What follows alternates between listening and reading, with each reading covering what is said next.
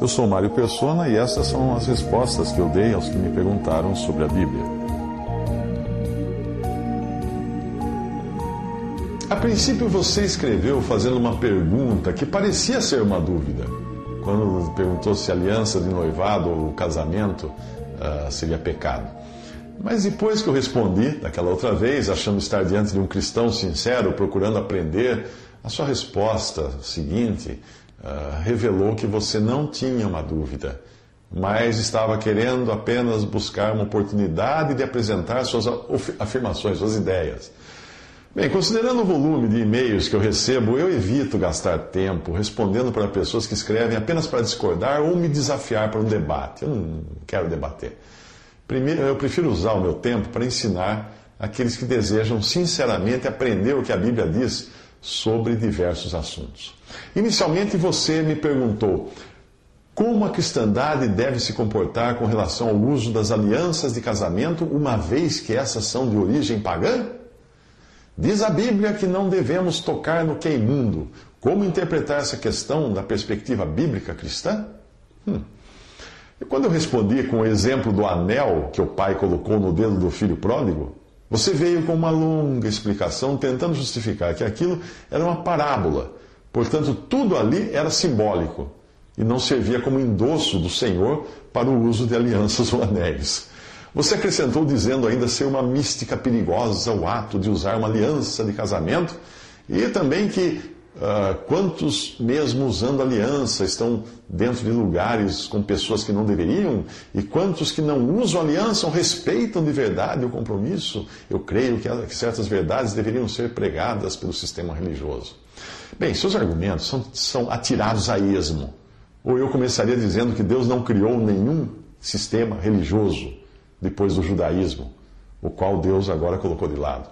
Portanto, argumentar que certas verdades deveriam ser pregadas pelo sistema religioso é um argumento míope, pois não enxerga onde está hoje o mal maior da cristandade, que é justamente dividir os cristãos por diferentes sistemas religiosos. Deus criou um corpo e não vários. O argumento de que certas pessoas usam alianças e não respeitam o compromisso, enquanto outras não usam e respeitam de verdade o compromisso, serve para qualquer coisa. Eu posso apontar pessoas que usam ou não automóveis, computadores, sapatos, cuecas. Pegue qualquer coisa como exemplo e você encontrará usuários fiéis e infiéis.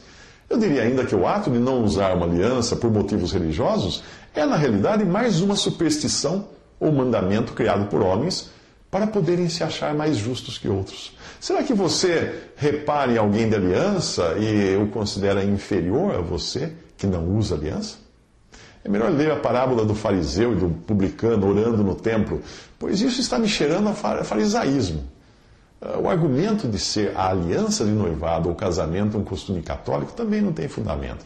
Se você se diz contrário ao uso de aliança, baseado na ideia de que ela foi, como você escreveu, imposta pelo Papa Inocente II, então é melhor parar de usar o Novo Testamento, pois a sua compilação de 27 livros é fruto do que foi decidido pelos bispos de Roma. E durante a Reforma Protestante, o próprio Lutero não queria aceitar os livros de Hebreus, Tiago, Judas e o Apocalipse. Eles constavam, esses livros, na versão de Jerônimo, a Vulgata, que traduziu os textos bíblicos do hebraico e grego para o latim logo no início do cristianismo. Mas Lutero acabou cedendo na hora de traduzir a Bíblia para o alemão, porque esses livros já faziam parte do cânon usado pela Igreja Católica. O fato de anéis ou alianças serem usados em rituais pagãos não significa que nós não possamos usá-los. Facas também são usadas em rituais pagãos. E não acredito que você tenha deixado de comer frango com farofa depois que descobriu uma tigela cercada de velas numa encruzilhada. E quando falta luz em sua casa, eu tenho certeza de que você tem uma vela na gaveta para essa emergência. E se tiver uma filha, provavelmente é provável que você coloque fitas no cabelo dela. Tudo isso é usado na macumba e na adoração de demônios. E nem por isso você deixa de usar. O costume de usar alianças em compromissos de noivado e casamento não é invenção católica, mas é bem mais antigo esse costume. Na nossa cultura, o costume foi herdado dos romanos pagãos, tendo sido adotado por judeus e cristãos como um símbolo visível de compromisso.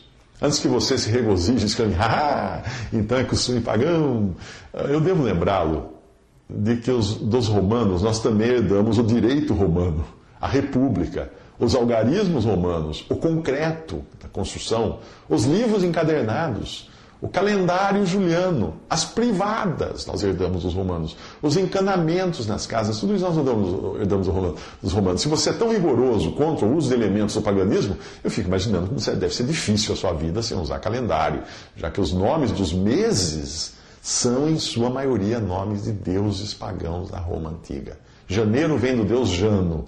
Fevereiro se refere ao festival religioso Februália, ou Festival da Purificação. Março é em honra ao deus Marte. Abril tem a ver com Afrodite, a deusa do amor. Maio celebra Maia, mãe do deus Mercúrio. Junho vem de Juno, deusa protetora das mulheres. Julho foi criado em homenagem a Júlio César, no ano 44 a.C. Agosto foi criado para homenagear o imperador César Augusto, no ano 8, oitavo ano depois de Cristo. Até que poderia ser uma vantagem evitar os meses com nomes pagãos e ficar apenas com setembro, outubro, novembro e dezembro para trabalhar, né? Trabalhar 4 meses ao ano por nos recusarmos a trabalhar em meses com nomes pagãos. Mas considerando que o imposto de renda leva o equivalente a 5 meses de salário do trabalhador, todos os anos você ficaria devendo pelo menos um mês para o leão se decidisse não trabalhar em meses com nomes pagãos. O uso de anéis é costume antigo entre o povo de Deus. Quando Tamar se disfarçou de prostituta para seduzir Judá, ela pediu que ele lhe desse o quê? O teu selo e o teu cordão e o cajado que está na tua mão. Gênesis 38, 18. A palavra selo é no original sinete, ou anel de assinatura, como os usados pelos reis para carimbar um documento ou um lacre.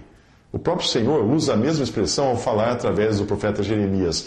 Vivo eu, diz o Senhor, que ainda que Conias, filho de Jeoiaquim, rei de Judá, fosse o anel do selo da minha mão direita, contudo dali se arrancaria. Jeremias 22, 24. Quando Tiago fala da discriminação que os cristãos praticavam já nos primeiros dias, ele argumenta: se no vosso ajuntamento entrar um homem com anel de ouro no dedo, Tiago 2,2, isso mostra que havia cristãos que tinham o costume de usar anéis de ouro no dedo. A repreensão de Tiago não é contra o que usava o anel, ou contra o anel, mas contra os que discriminavam os mais pobres, favorecendo os mais ricos, os do anel. Naquele tempo, alguém andar com um sinete ou anel de assinatura era como hoje andar com um cartão de crédito, pois o sinete era garantia em promissórias e outros documentos. O cara fazia uma compra, mas ele podia, por meio do sinete, garantir o pagamento. No Egito Antigo, o anel era também um símbolo de autoridade, pois nós vemos que tirou o faraó o anel da sua mão e o pôs na mão de José, ao dar a ele a posição de vice-rei de todo o Egito. Mas no passado, já vemos um anel ser usado como sinal de compromisso, e não diretamente do noivo dando à noiva, mas do servo, do pai do noivo. Quando Abraão enviou seu servo em busca de uma noiva para o filho de Abraão, para Isaque, quando ele encontrou-se com Rebeca e certificou-se de estar diante da escolhida, o servo então explicou aos pais dela o que ele fez. Ele disse assim: então eu pus o pendente no seu rosto e as pulseiras sobre as suas mãos. Gênesis 24, 47. Esse pendente era, na realidade, uma argola colocada no nariz, e significava compromisso. Eu tenho certeza de que você tem mais uma dezena de argumentos contra anéis, pulseiras, etc., mas eu não estou interessado em ouvir. Será que você pertence a alguma religião legalista que avalia a fé das pessoas pela roupa que elas vestem, ou que elas não vestem, ou pelo uso do anel ou não uso do anel? Então eu devo lembrar você de que quando o Senhor Jesus esteve na terra, Ele tratou com brandura os corruptos e as prostitutas, e falou com rigor contra quem? Contra os religiosos cheios de justiça própria, como eram os fariseus.